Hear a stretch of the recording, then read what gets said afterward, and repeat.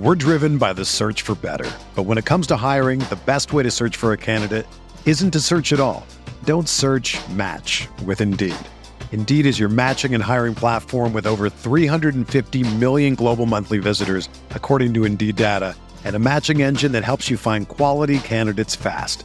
Ditch the busy work. Use Indeed for scheduling, screening, and messaging so you can connect with candidates faster. Leveraging over 140 million qualifications and preferences every day, Indeed's matching engine is constantly learning from your preferences, so the more you use Indeed, the better it gets. Join more than 3.5 million businesses worldwide that use Indeed to hire great talent fast. And listeners of this show will get a $75 sponsored job credit to get your jobs more visibility at Indeed.com/Blue Wire. Just go to Indeed.com/Blue Wire right now and support our show by saying that you heard about Indeed on this podcast. That's Indeed.com/Blue Wire. Terms and conditions apply. Need to hire? You need Indeed. This podcast episode is brought to you by Coors Light. These days, everything is go, go, go. It's nonstop hustle all the time. Work, friends, family, expect you to be on 24/7. Well, sometimes you just need to reach for a Coors Light because it's made to chill. Coors Light is cold lagered, cold filtered, and cold packaged. It's as crisp and refreshing as the Colorado Rockies. It is literally made to chill. Coors Light is the one I choose when I need to unwind. So when you want to hit reset, reach for the beer that's made to chill. Get Coors Light in the new look delivered straight to your door with Drizzly or Instacart. Celebrate responsibly. Coors Brewing Company, Golden, Colorado. We're here.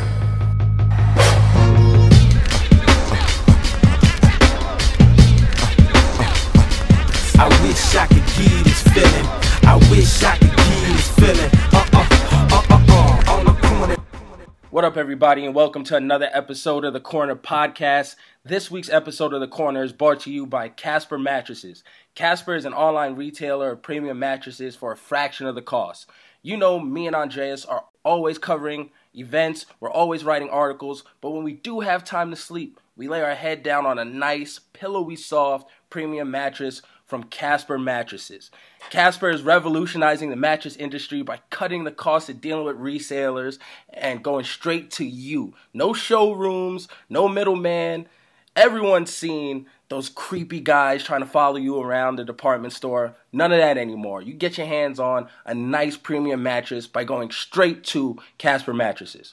Yeah, man. I mean, I got to get my rest. So Casper Mattresses is the goods. I'm telling you right now. So listen, you can get $50 off of any mattress purchase by visiting Casper.com/The Corner and entering the promo code The Corner. That's one word, The Corner. That's Casper.com/The Corner, promo code TheCorner. Terms and conditions apply. All right, let's do this. Welcome to another episode of the Corner Podcast.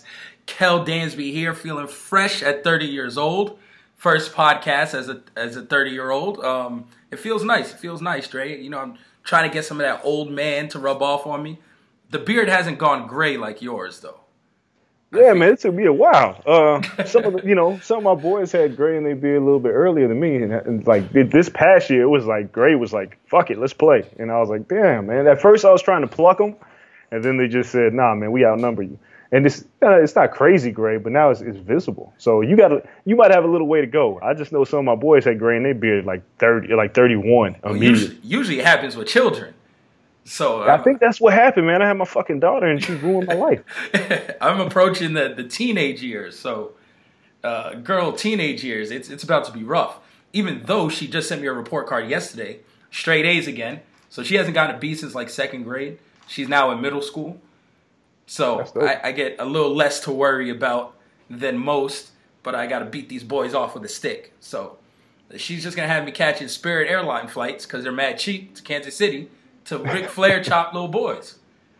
I got a long way to go for that, man. I got a long way to go. I'm telling you, man. I don't know how many years I got, but yeah, that's the one thing I'm not looking forward to with my daughter. Oh, no. And then now she's like the super big mark. So she called me from my WWE password. She has my New Japan password now. She watches NXT every week, SmackDown, Raw, all that. So it's like dance practice, school, wrestling is all she does. And I was like, yo, I have a clone. Yeah, like, I don't know how I did that. Yeah, but nah, man, I know. Listen, we like pro wrestling. I know the type of people we are and how we were growing up. That shit ain't gonna fool me. Be like, oh, no, he's just my guy friend. He's coming over to watch wrestling. Nope. Creeps like wrestling. I can't do it. Yeah, that's true. Yeah, no, it's no longer for nerds, so she ain't pulling that on me. But like I said, it's 30. It feels good to be 30. I wanted to start it off real quick, firing off some fuego takes to start off. So, now that I'm 30, I woke up with this realization, Dre. One, Frankie Edgar still does not do it for me. Jesus. As good as he is, either he makes the fight too easy and it appears boring, or he loses to very top-level competition in actually decent fights, but he can't get over the hump. Both do not do it for me. Either be great, my man, or be wildly entertaining and get knocked out, or knock them out. I don't like a bunch of decisions dominating and then just falling short. So, Frankie Edgar does not do it for me still. I will say this. Hot take number 1 for 30 years old, and it's not a goddamn it hell moment. Ricochet will be the next black WWE champion, not Big E. Yeah. You might be talking about some 205 Live right now. No, like main roster, Universal title or heavyweight title. Ricochet will be champion before Big E. Okay. Yeah. I mean, neither of them will probably get there at this rate, but I feel like Big E's got a better chance at holding some type of goal before Ricochet, man. I think he gets like an IC title or US title soon, actually. I think, he starts to go on that. I think they did it with Money in the Bank, where it's like New Day can put one person in. If they put Kofi in, we riot. Because I don't need him to just take up a spot and do a spot fest. Big E should be in there. Yeah, I don't think Ricochet will get a title before Big E. I think Ricochet is going to have a hard enough time on the main roster getting there. We'll talk about it, but he's being overshadowed by Velveteen Dream right now. It's a good, bad feud for him, but we'll talk about that a little bit later. No, that's a great feud for him. All right, so we have that, and there was something else that I swear that hasn't changed in my mind. I'll think of it. I'm just firing out hot takes as we go along. But the Frankie Edgar one, I just want to let you know that it still is unchanged. The new J. Cole album has me feeling much like To Pimp a Butterfly does. It has no replay value. Good album, though. But I was telling someone the other day, I was like, no replay value, so I don't like To Pimp a Butterfly. And they looked at me like, Yep. I'm used to this shit, so sorry. Whoever's listening to this, sorry. That hot take is, that hot take's almost 3 years in the bag. And it still reigns true. Big Mac is still crushing me over that shit. A lot of people will crush you over that, but all right. The replay value is not there. I haven't listened to that album in 2.5 years. And outside of you, I don't know anyone else who has. Okay, we'll put that out to the listeners. If you're listening to Pimp a Butterfly, if you've listened to it in 2018, let us know on social media. Yeah, I think they listen to Damn more than that. All right, so those are my hot takes for right now. I have more in the dome. They just have to fly out. But I promise you, at 30, they are not going to stop. Talking about that, Dre, you are the king of Twitter beef right now because you're taking on everyone and their hot takes. How does this always happen? First Glasses Malone, now Stat Guy Greg. Everyone just comes at you with the hot takes, and you hop in and you get Wonder Woman lassoed into these conversations. Yeah, I don't know, man. I try to stay out of one. It's like, a lot of people that hold the one with Glass, like me and Glasses always have some shit about boxing. And I think it started with Glasses when he first said that Mayweather's like the greatest fighter of all time. And it just kind of snowballed from there. And his most recent one about Adrian Broner being like better or having a better resume than Gennady Golovkin, and being like Broner being good is fucking ridiculous. And I don't care. He's a 4-time world champion. Like if you fought 4 trash cans and got some trash titles, I mean, dog, he's probably one of the worst 4 division world champions we've ever seen. And but yeah, I get roped into this bullshit. And with Greg, that's y'all fault. Somebody who was it, Marcus pointed out, which we'll talk about later, that Seth Rollins has top 3 potential. I'm not saying necessarily that he doesn't, but when my comparisons when Grant Hill got in the league, people were comparing him to Jordan. Anthony Hardaway got in the league, people were comparing him to Magic. I'm always one to temper your expectations. Let a motherfucker get in the top 15 before you start talking top 3. That's savage. That's HBK. He's not top 3 on the earth right now. That's my point. It's like, if he continues, like, look, if Penny Hardaway continue what he did after his first 2 years in the league before he got hurt, he could have been top 20, 30, maybe. That's still a reach. That's even a reach. But when you talk about top 3, yeah, I got to say something. But especially stat guy Greg, because he's on Cheap Heat on ESPN. So I got to call him out on that shit. And yeah, Greg is the homie. Me and Greg, we have side text conversations. This is no real beef. But, man, I got to call them things how I see. And we'll talk about Seth Rollins' potential a little bit later as well. But I can't help myself, man. Like, I'm not one to back down from an argument, and shit happens. Yeah, let's start with the first one you had. Lomachenko, number 1 pound for pound. And to me, and once again, Glasses jumped in my DMs after that fight. And we had a conversation. We were talking about it. And to me, this fight only solidifies his spot more if you have him at number 1. Wherever you had him, he does not regress off of this latest fight. It only boosts him. And if you guys are listening, you didn't watch the fight, go back, watch the Lomachenko fight. It was great. He got knocked down by a heavier boxer. He goes up in weight, challenges for his 3rd title as far as divisions are concerned. And It looks good early, technical early, gets knocked down. I believe it was like 6th round, gets knocked down, gets his bearings about him, stops the fight in the 10th with a crazy liver shot. Something he was setting up all fight, though. And as the smaller man, to still have power as you transition upwards, that's impressive. Being able to take a punch from a heavier fighter is impressive. I think this now pushes him into number 1 category. He showed me more in this fight than Terence Crawford has showed me in any fight. So why not be number 1? Okay, so there's, like, it's funny that you said it because I just wrote this piece for Boxing Scene that'll be up tomorrow about Lomachenko and the number 1 pound for pound. Is there any doubt? Well, of course, there's always going to be doubt because the top 3 guys for that number 1 pound for pound slot are Bud Crawford and Gennady Golovkin to go along with Lomachenko. My thing with the Linares fight, Linares is not that good. He's not a bad fighter at all.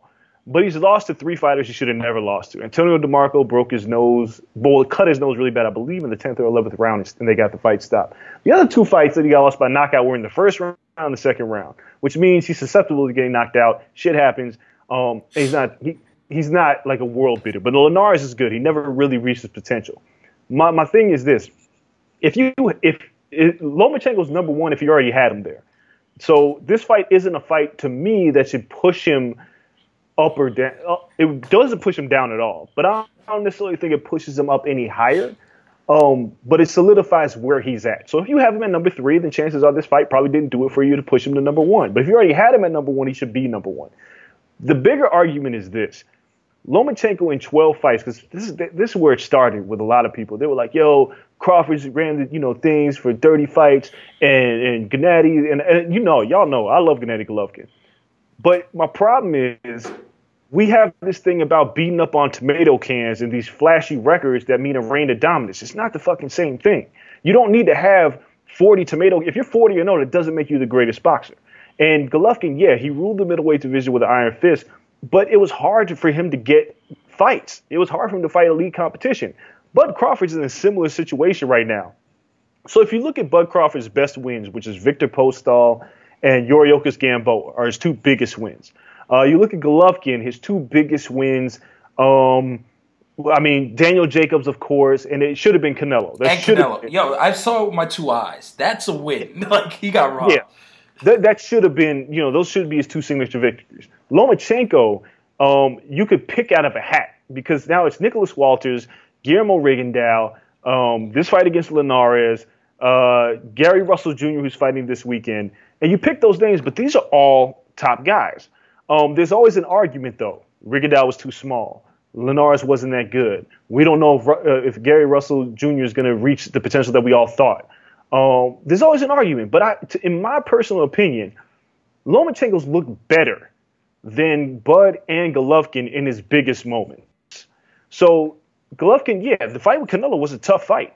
Like some guy was on Twitter was like, I stopped listening to your podcast if you said that Golovkin would stop Canelo. And he pulled a tweet out from 2016. Mind you, the fucking fight happened a year later, right? Canelo got better.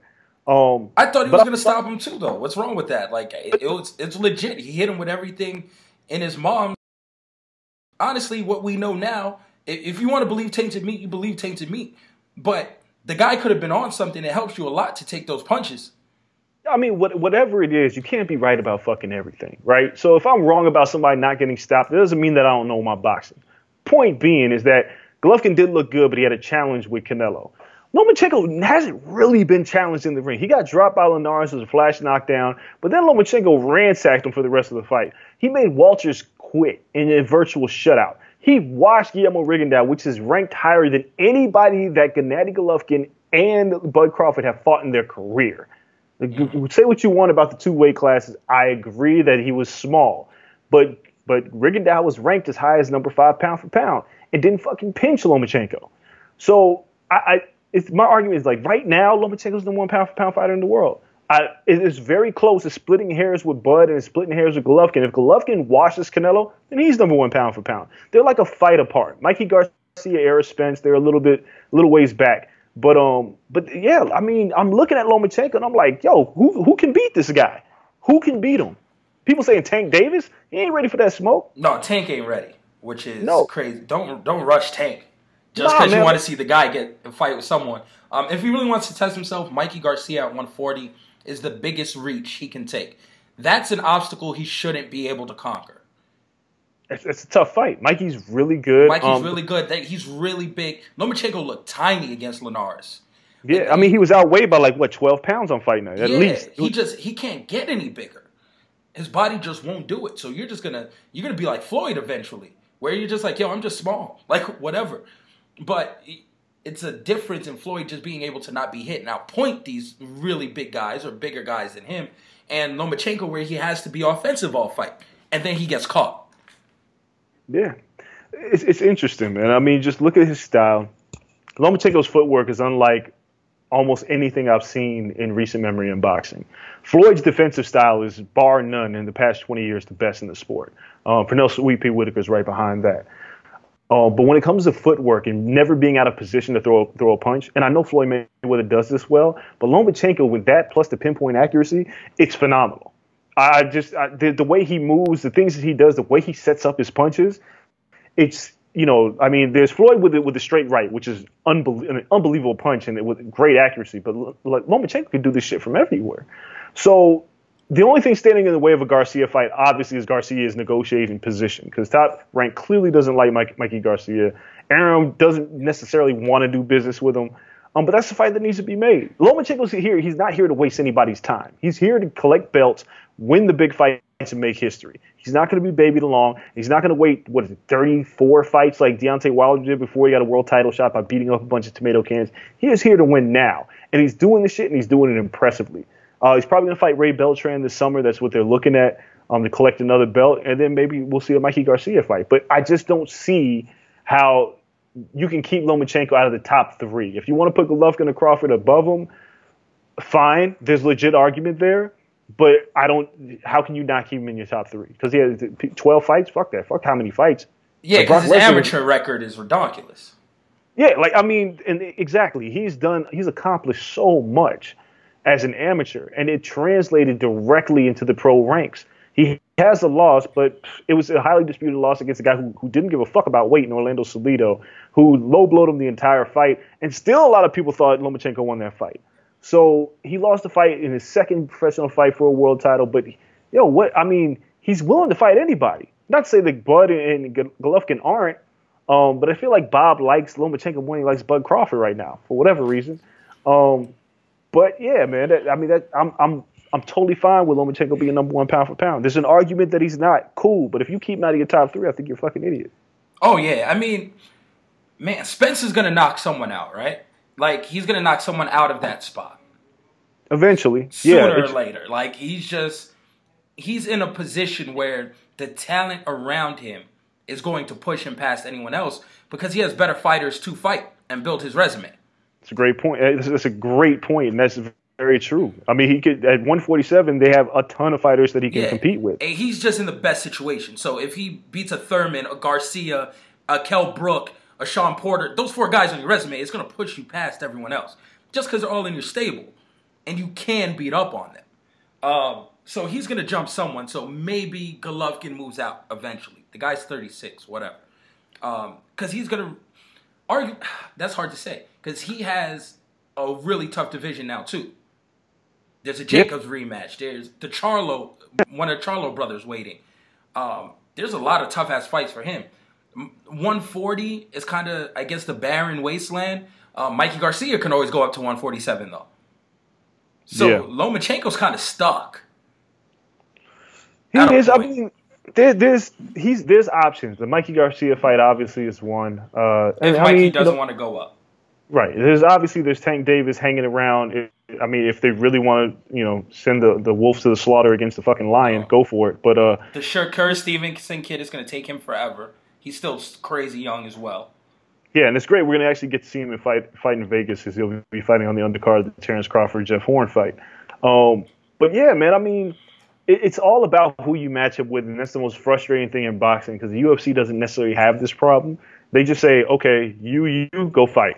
Boxing is like a whole lot of negotiation. Oh, he's not ready. Let's build the fight. And I get the business aspect of it, but it hurts, guys like, Bud Crawford because he can't fight anybody Al Haymon stable because Al Haymon doesn't really want to give Bobby Arum any money in a possible look that he might lose. One of his fighters might lose to Terrence Crawford. So, yeah, I mean, things will get interesting. We'll see if Lomachenko jumps up to 140. There's Regis Prograis, who is an excellent fighter. He could fight Victor Postol.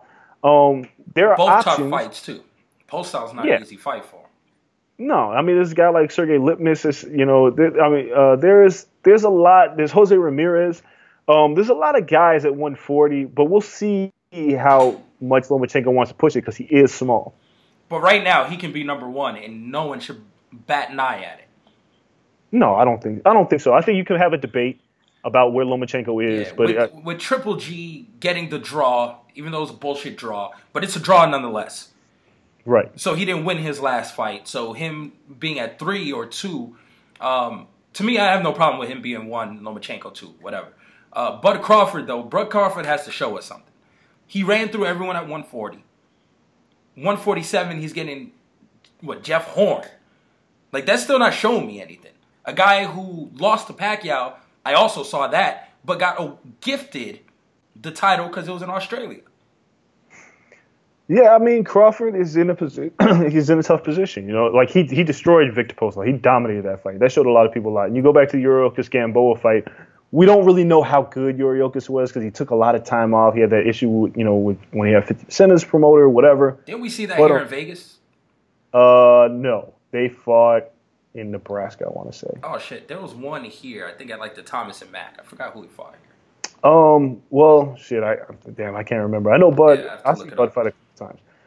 But I know the Postol fight was here in Vegas. But Bud is in that spot, man, where it's like nobody really wants to fight him. He's not a huge star. And he's in a division that doesn't have a ton of competition at 140. At 147 is a ton of competition, but they're not under the top ranks umbrella. So it's just a risky fight. And I don't think they're ever going to feed Pacquiao to him. So you're kind of in a shitty position. Which they should have done a long time ago. I've only seen Crawford fight once. Oh, twice. Prescott, which I don't remember. Raiders Prescott, I remember that fight. I think that was at the Hard Rock. Yeah, and then MGM versus Postol. That's it. I thought he fought here more. Nah, he's had a lot of fights. I mean, 2 MSG fights. Yeah, and then the rest in his backyard. That's crazy. Yeah, well, it's nice to see them get him out there because, once again, you just can't let a guy be comfortable and fight at home all the time. No, you got to move him around. Yeah, so, no, that's dope. That's one of the big debates. This weekend, we have a good fight, actually. Badou Jack versus Stevenson. Adonis Stevenson. Yeah, I don't know what this guy's doing. He's damn near 40. He disappears for a long period of time. He has knockout power, but he hasn't fought anyone. Badou Jack has run the gamut of really good fighters lately. Floyd has done him no favors. No, okay, so Adonis Stevenson is one of the most frustrating recent careers because the Kovalev fight stared him in his face for years and he never took it. And when he came onto the scene, he blew out Chad Dawson. That was like the coming of Adonis Stevenson, and people were really excited to see what Stevenson could do. And I think he fought Tavoris Cloud directly after that and washed him. And then people were calling for the Kovalev fight, and it seemed like as much as Kovalev kept calling him out, he didn't seem interested in the fight. So now he's 40. In the past 2 years, I think he's fought twice. And both were early knockouts. I know the Fonfara fight was in the second round, I believe, and I can't remember who the other fight opponent was off the top of my head. But he's 40. He's got that dynamite left hook. But he's fighting Badou Jack, who looks very comfortable at light heavyweight after moving up from super middleweight. And yeah, he fought James DeGale to a draw in a hell of a fight of the year candidate. In his last fight, he dominated on the undercard of Mayweather-McGregor. And now he's here, and I think he can outwork Adonis Stevenson. Badou Jack's career is interesting to me because he's a guy who got knocked out in, I believe, the first round on the card with him and Jalen Love, both lost. Yeah, but he was sleepwalking in that fight. He just got caught dirty. But when that happened, a lot of people were quick to write him off because they were like, well, the Mayweather Promotions guys are not going anywhere. Jalen Love hasn't really done much since that loss. I know they're in talks to try to give him a Peter Quillen fight, but he hasn't really done much. Badou Jack, on the other hand, has improved tremendously since that loss. He hasn't shied away. He's fought the best the division has to offer. Yeah, I mean, he's fought whatever they put in front of him. Lucien Boutte was a fight that, a lot of people thought he won. It ended up, I believe, a majority draw, but got overturned because Boutte got caught cheating. Mm-hmm. The DeGale fight, a lot of people thought Badou won that fight. So it's like he's really good, and Stevenson's time away from the sport could hurt him because at 40, I don't know. It's just that left hand. I'm picking Badou Jack to win this fight by decision. Both of them are promising knockouts, and both of them have been knocked out once in their career. But I think this is going to actually be a pretty good fight. Stevenson's a wild card, man. He's 40 years old, and he's got one big punch, and he's been inactive, so it's hard for me to pick him. Yeah, the guy has 2 decisions in the past decade. Yeah. Since 2007, Adonis Stevenson has 2 decisions. So it's hard to pick Badou Jack by decision. 2 years ago, I go Adonis Stevenson easy, but I'll take Stevenson by a decision, I guess. Maybe some shenanigans. But that's just the inner boxing fan in me, because I want to see Stevenson Kovalev. Like, it's time to cut the bullshit. They're never going to have that fight. I've been wanting that fight.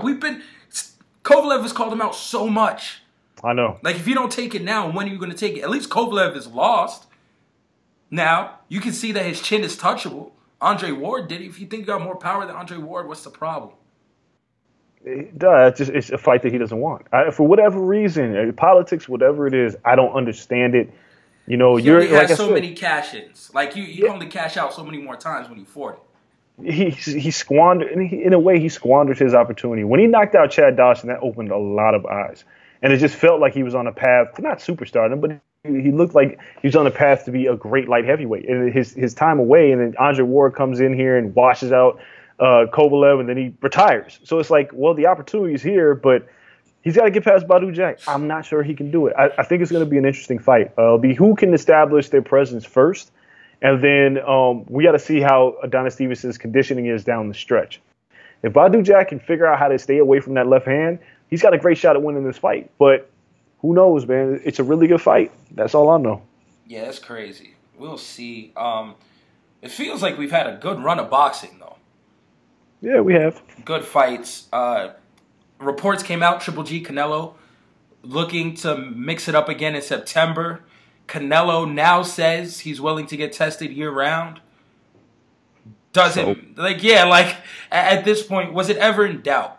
Like, why announce it? Everyone knew you were going to fight in September. Why you took the suspension? That's why, it's dated retroactively. That's why you're like, whatever, I'm not going to fight it. You're going to go and just get that bag in September. No harm, no foul.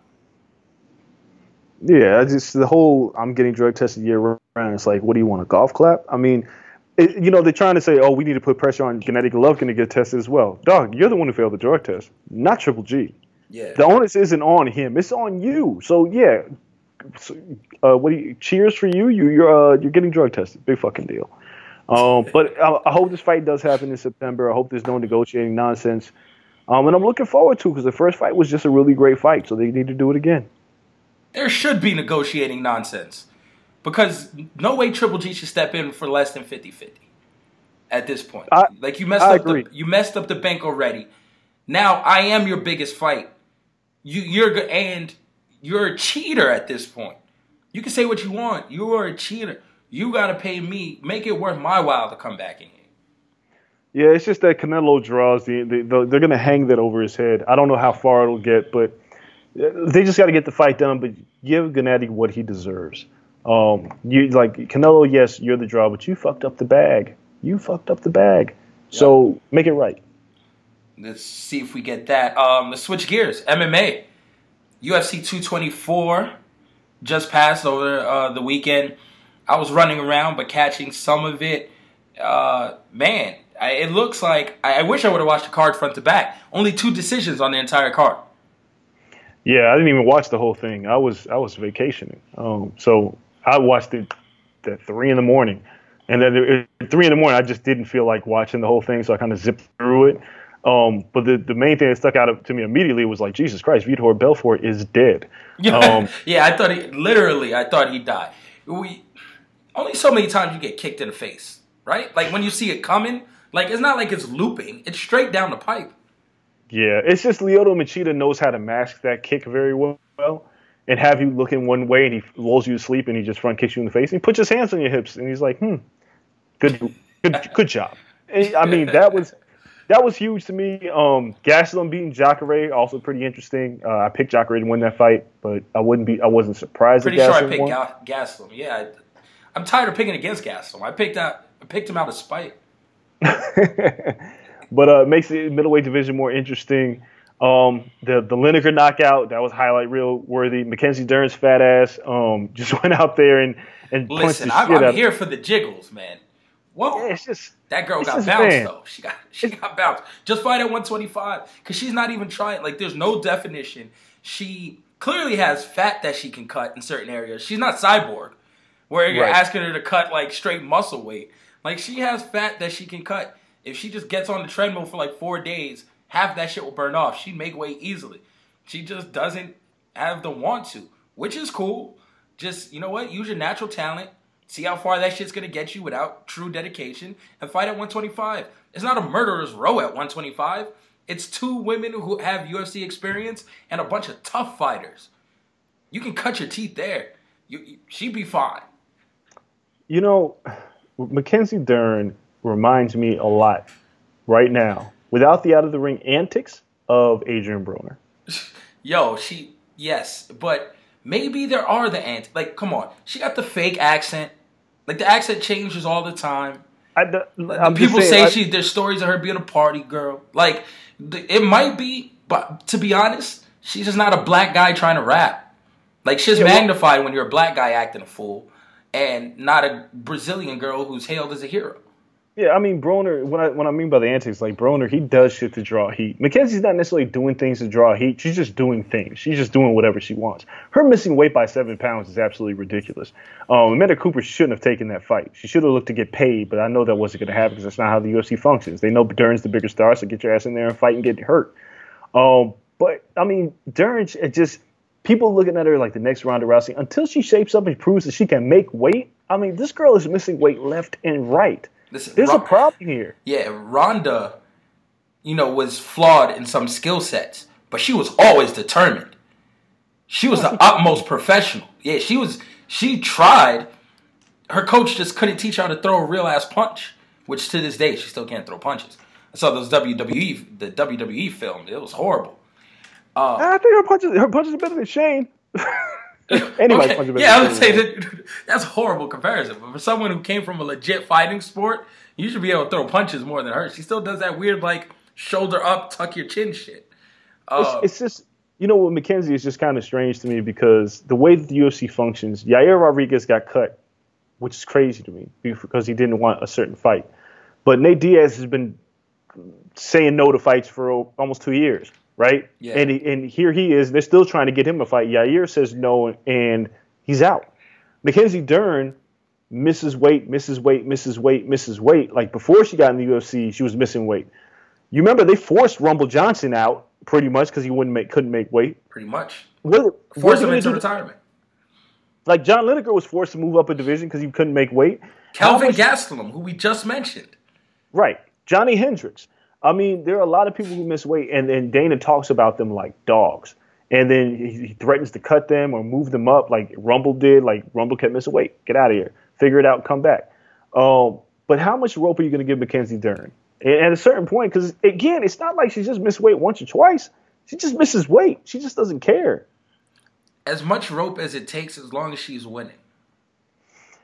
Yeah, And that's the problem. Because she is marketable to a degree. Like, I wouldn't say she wouldn't be as marketable if Ronda Rousey wasn't the face of women's MMA. Because their styles are so similar, the way they finish women are so similar, that she's just going to ride that coattail. But she doesn't speak like Rousey. She's not as clean cut as Rousey.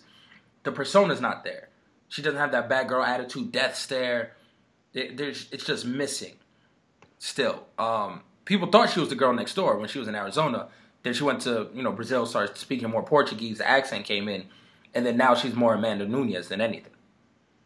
Yeah. So they're going to run into that problem. But we'll see. There's no reason she shouldn't fight at 125.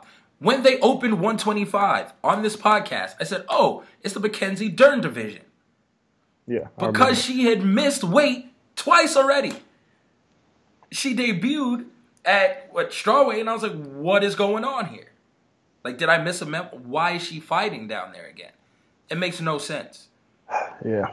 It's crazy. They have options now. Like, if you're a female fighter, you have options. You can damn near get as heavy as you want now. Because you have 10 pounds for 40 pounds.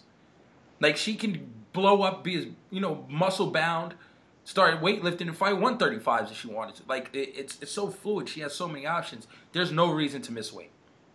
For them, it's gone. No reason. So it's ridiculous, but we'll see. They'll continue to push her.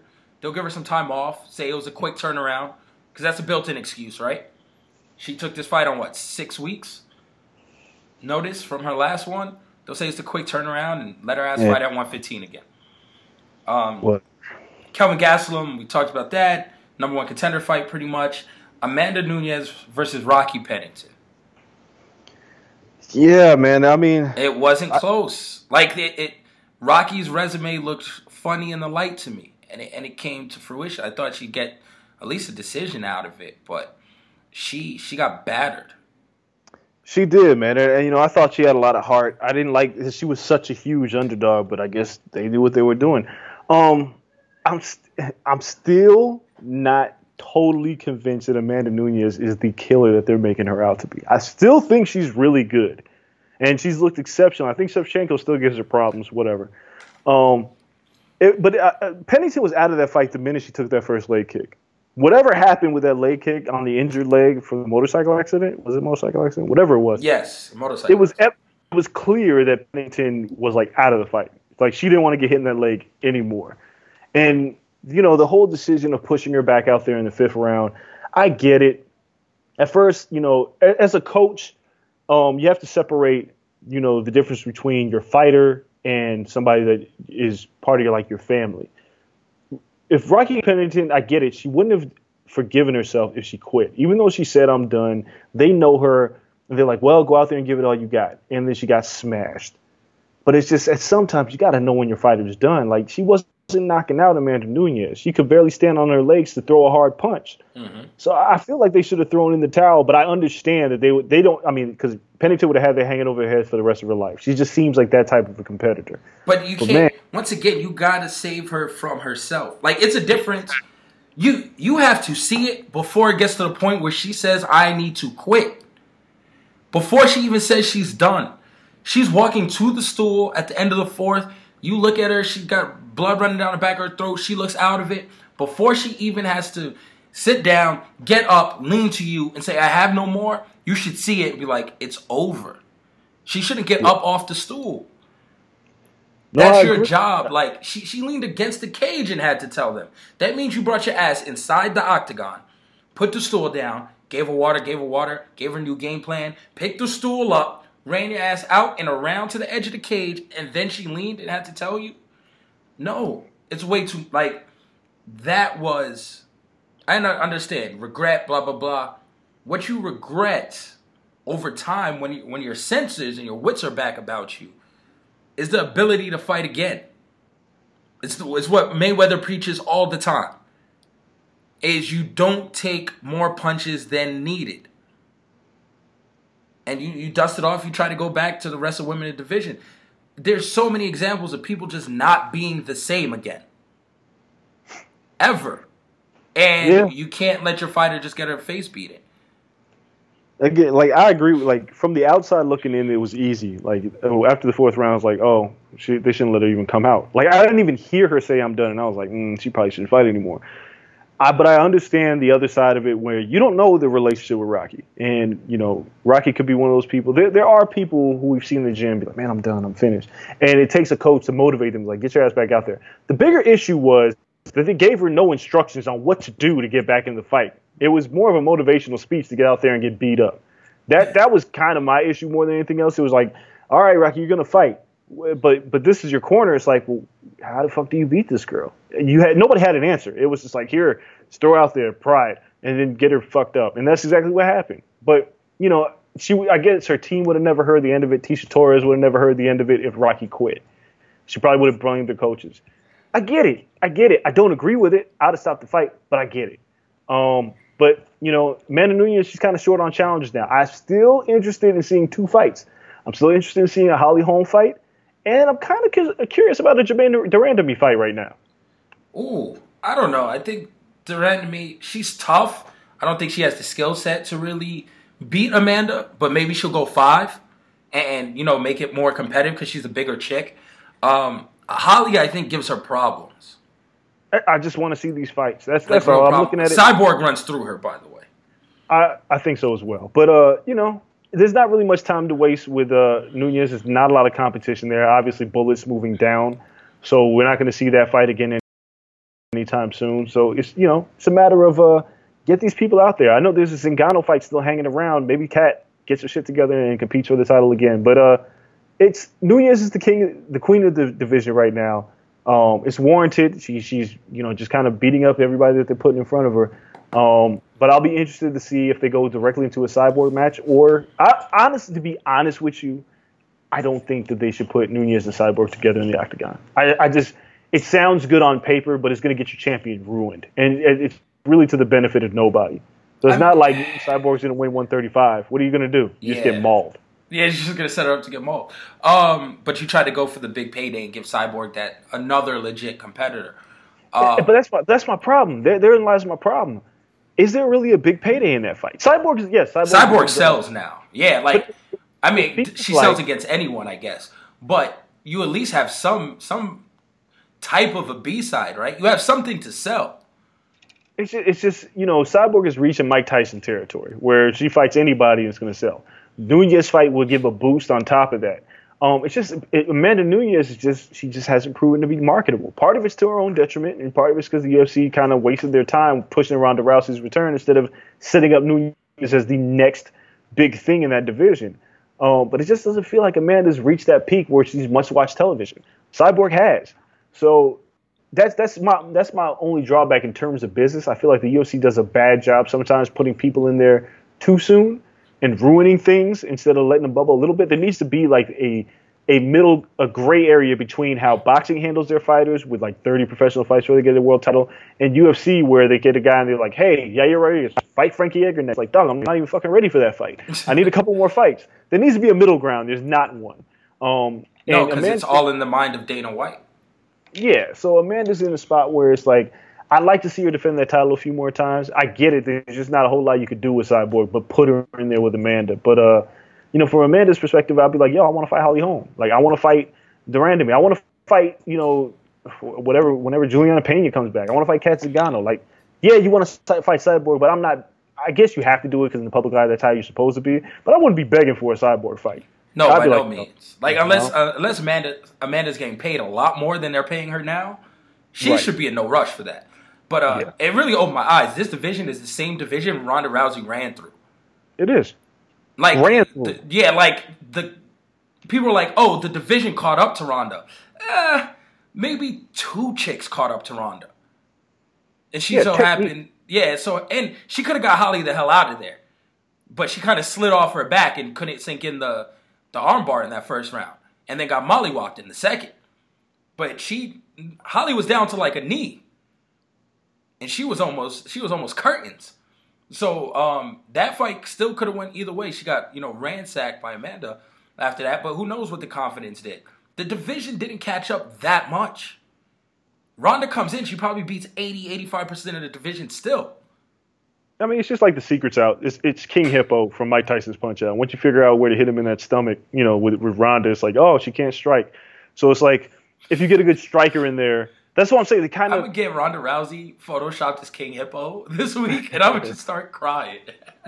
But and that's what I was talking about with matchmaking. Ronda, after I get it at the time, because even I thought that Ronda would be back and find a way to beat Amanda Nunes, and I said that, and she got beat up. But matchmaking wise, it should have been Ronda Rousey against a non-striker. Well, it should have been her versus Misha. She shouldn't have waited a year to cry and go into hiding. As soon as Misha beat Holly Holm, she should have bought her ass back and beat Misha. Because Misha was out the door at that point. Misha was like, yo, I got my title, I want to retire too. Right, and that's kind of where they messed up. They put Ronda in there, and they promoted the hell out of her comeback against Nunes, and Amanda just beat the brakes off of her. You can't. It's just style-wise, it was a bad fight. And hindsight is 2020, but that's what it was. Ronda should have been handled a little bit better on the return fight. But I get it. They don't. The UFC doesn't like to waste time. They don't feel like bullshitting people. It's like, hey, you think you're good enough to get the title? Go for it. And then you get fucked up and be like, oh, too bad. And they just move on to the next one. They don't really build fighters. The UFC is not really good at building a fighter. Unless you're John Jones, but then you're kind of building yourself. Because you're beating everybody they put in front of you. But they will put you in there with tough competition. All the time. All right, let's talk about a little bit of WWE before we get out of here. Actually, before we touch on that, New Japan, Battle of Super Juniors starting. I haven't watched it yet. I haven't watched the thing yet. I'm catching up. But I know it started yesterday. And just a quick early pick. Who's your winner? Man. I'm going with the villain. See, the villain feels very easy to pick, but it also feels like Marty Scurll is ready to move up. But yeah, he's so over right now. I understand, and that's what kind of bothers me, that they're so focused on him. But why not? Yeah, man, it's always a tough field in the Super Juniors. But I feel like Kushida's already had his time. Ospreay's done it, and he has the belt. So you don't need to win Battle of Super Juniors when you got the belt. Yeah, but I mean, you can. I don't know, man. You don't have to. Goodness. This is going to be good, man. I'm looking forward to this. But you know what? I'm going to go ahead and pick ACH? ACH is in there, right? Ooh, good question. I think he is. Yeah. ACH is in there. That's going to be some good matchups for him. Yeah, he's just a guy, like Michael Elgin was in G1. He's there to put on some good matches. He's not there. Oh, yeah, no, he's not winning. But he's in it. Flip Gordon, I think, is in it. They got some nice little talent. I mean, it's going to make for good matches. But no, only 3 people can win it. But I think it's the year the villain wins it. And yeah, he has to get pushed to the moon. Yeah, it feels like, he's primed for that. There's Tiger Mask, there's Yo, there's Sho, Taguchi, Scurll, Kushida, Takahashi. Oh, Yo and Sho are in there? Oh. Yeah, Chris Sabin's in there, Dragon Lee's in there, Kanemaru's in there. It's a tough field, but yeah, I'm gonna go with Scurll. It's either, to me, it's Scurll, or maybe we find the redemption of Takahashi. But I feel like they've kind of given up on him in a way. I'm not sure. Yeah, I don't need to see. Oh, Bushi's in there. All right, no, I don't mind the field, but yeah, I'm going with the villain, Marty Scurll, to win it this year. WWE wise, once again, we have 6 weeks of a build to this pay-per-view. So we're not going to recap everything that happens every week. We'll go more broader topics and have fun with it for a while before we got to get into the nitty-gritty of predictions and recapping feuds. One thing I did like this week, Nakamura versus Styles, they clearly had their best match on a plain-ass episode of SmackDown. Yeah, this feud is really a letdown. But now it's okay, so they had a really good match on SmackDown, which is the best out of theirs. But when you look at the feuds that AJ Styles has had and the matches that he's had, this is his worst string of matches. Not in terms of. I would say it's not. I would say the WWE ruined it due to timing. I like this feud.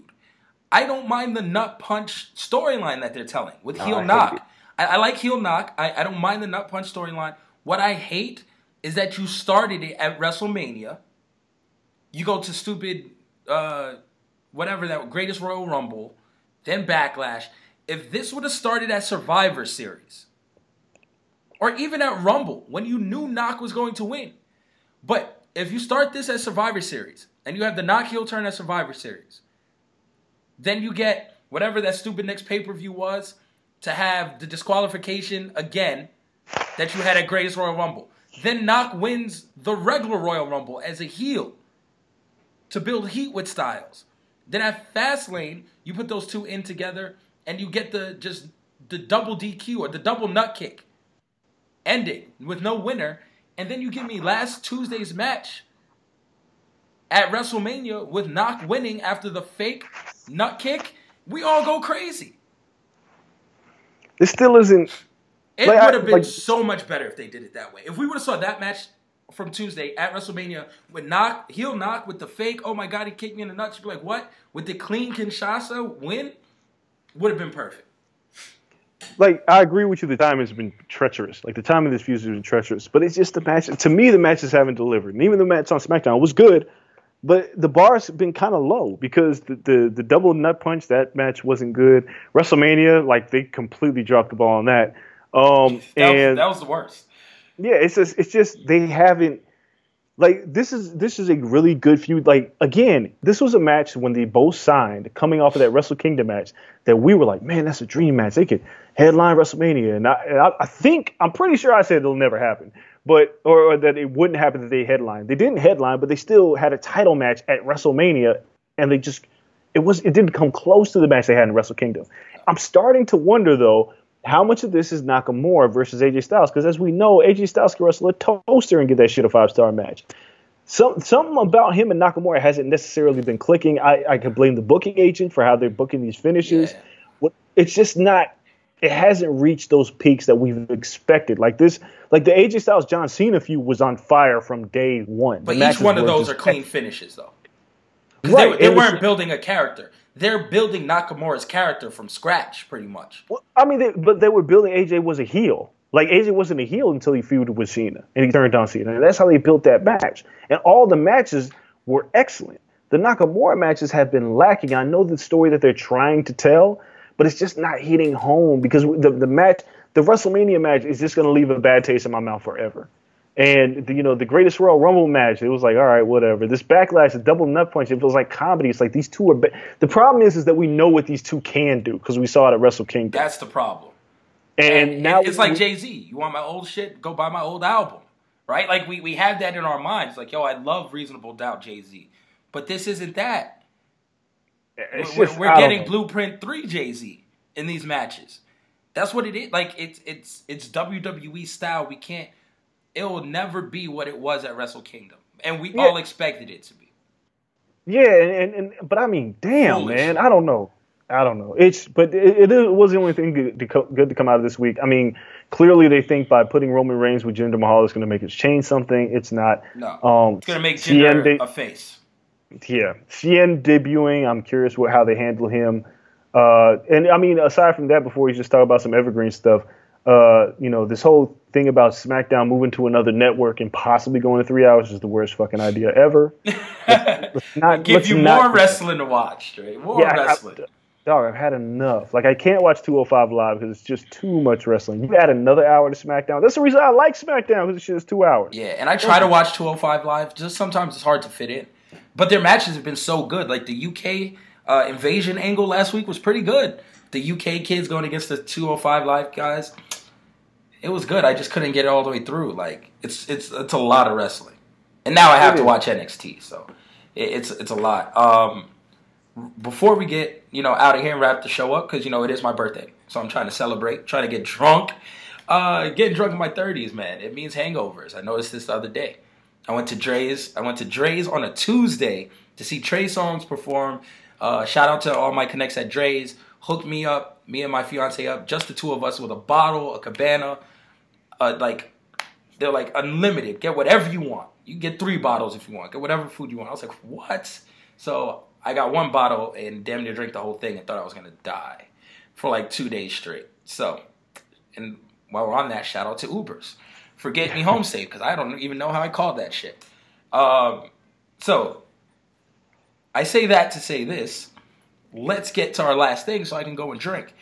Our last topic is Seth Rollins.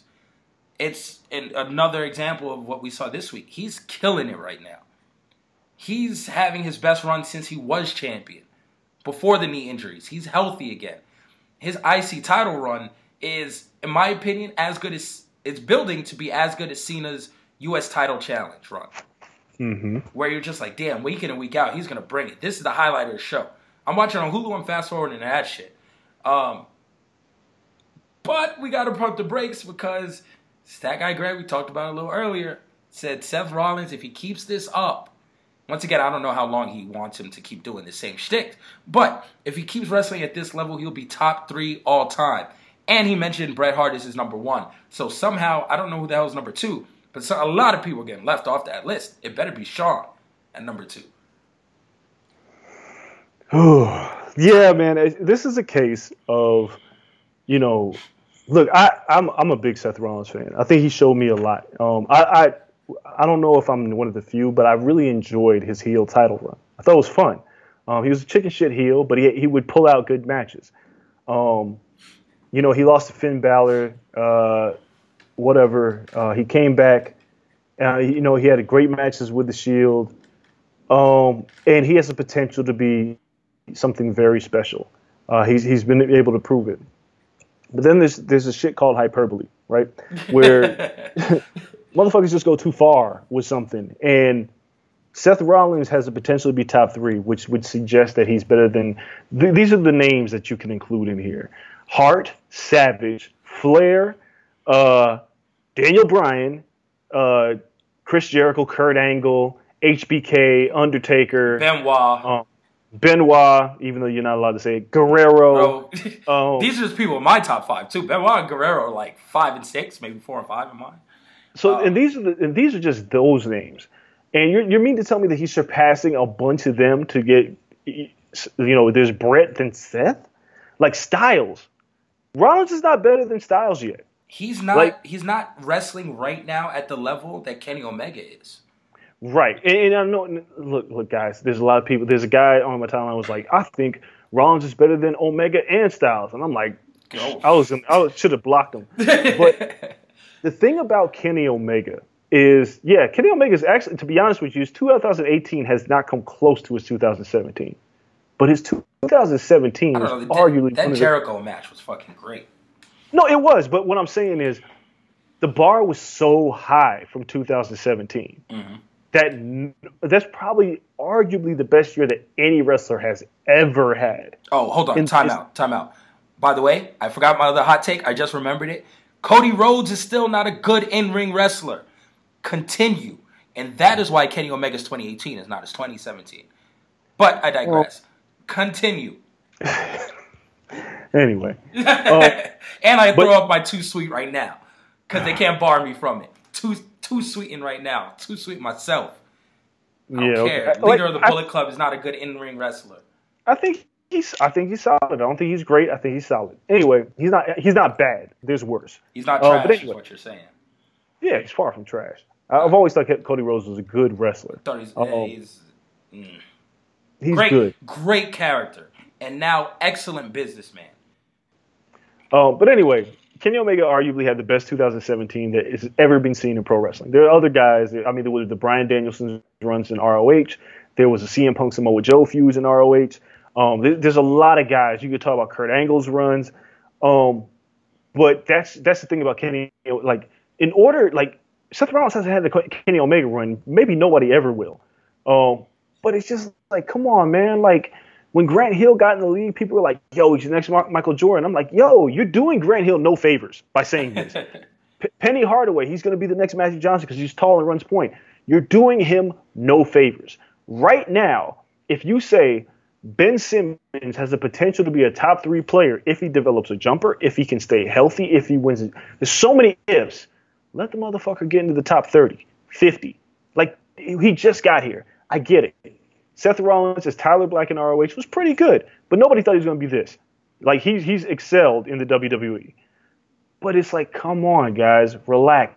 Top 3 all-time already? And then and I got to get everybody's take on this because there's people that have Greg's back.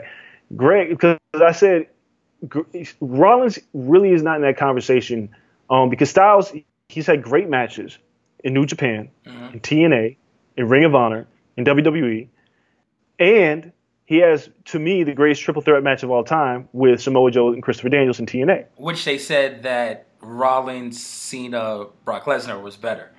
Which is fucking ridiculous. I'm pretty sure they never watched the TNA triple threat, to be fair, though. I'm pretty sure they've never seen it.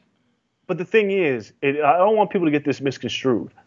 I thought Rollins, Lesnar, and Cena was a great match. I've never said it wasn't. Yeah, you thought it was but better when than I thought.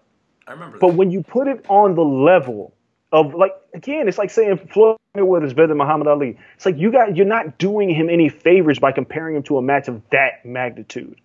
He's not there yet. Can Seth Rollins stay healthy? Will he be booked right? Will he get another title run? There's so many questions, guys. But does he have the potential? Yeah, but dog, is he better than Daniel Bryan?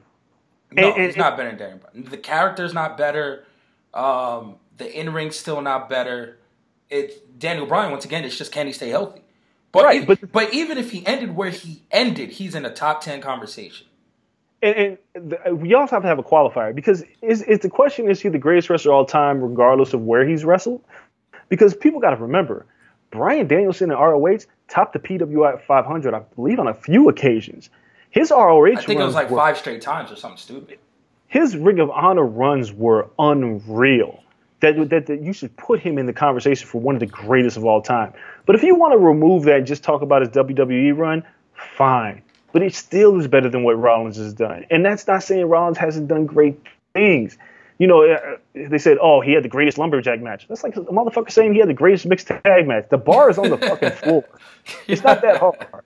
But man, again, can Rollins do it? I don't know. But let's get him in the top 20 conversations because he's not there yet. Yeah, let him breathe. Not there. Let him breathe. Yeah. God damn. Yeah. Like you're hurting him because it makes it seem like I'm hating on Rollins. But I think Rollins is one of my favorite performers, and I've said it a lot. But damn, top 3? Yeah. You putting him past Savage, dog? Like, come on, man. Don't do that. Since the Tyler Black days, you've been championing, but it's like, yeah, they you had to pump the brakes on that one. Right, because I mean, even right now, Seth Rollins, like, he's been here for a few years, but Kurt Angle's first few years were, like, unbelievable. Well, I mean, he's the natural, though. Like, yeah, he hit the ground running. He had one of the best first 5 years in wrestling history. The Eurocontinental champion. And then, it's another qualifier. Are we talking about the total package? Because Rollins is still an promo. He's a so-so promo. Like, Kurt Angle learned how to cut a promo. Like, he was unbelievable with his mic work. Nobody saw that shit coming. He was funny. He could be serious and intense when he was a heel. Rollins has still got some work to do on his character. So there's a lot of fucking qualifiers here before we start talking about top 3 all time. He's not better than HBK. He's not. No. Sean better be 2 on that list then. Right. If that's what it comes down to. He has to have multiple WrestleMania moments. Yeah. Multiple. And I think Styles is creeping up on that top 10. More so than Rollins.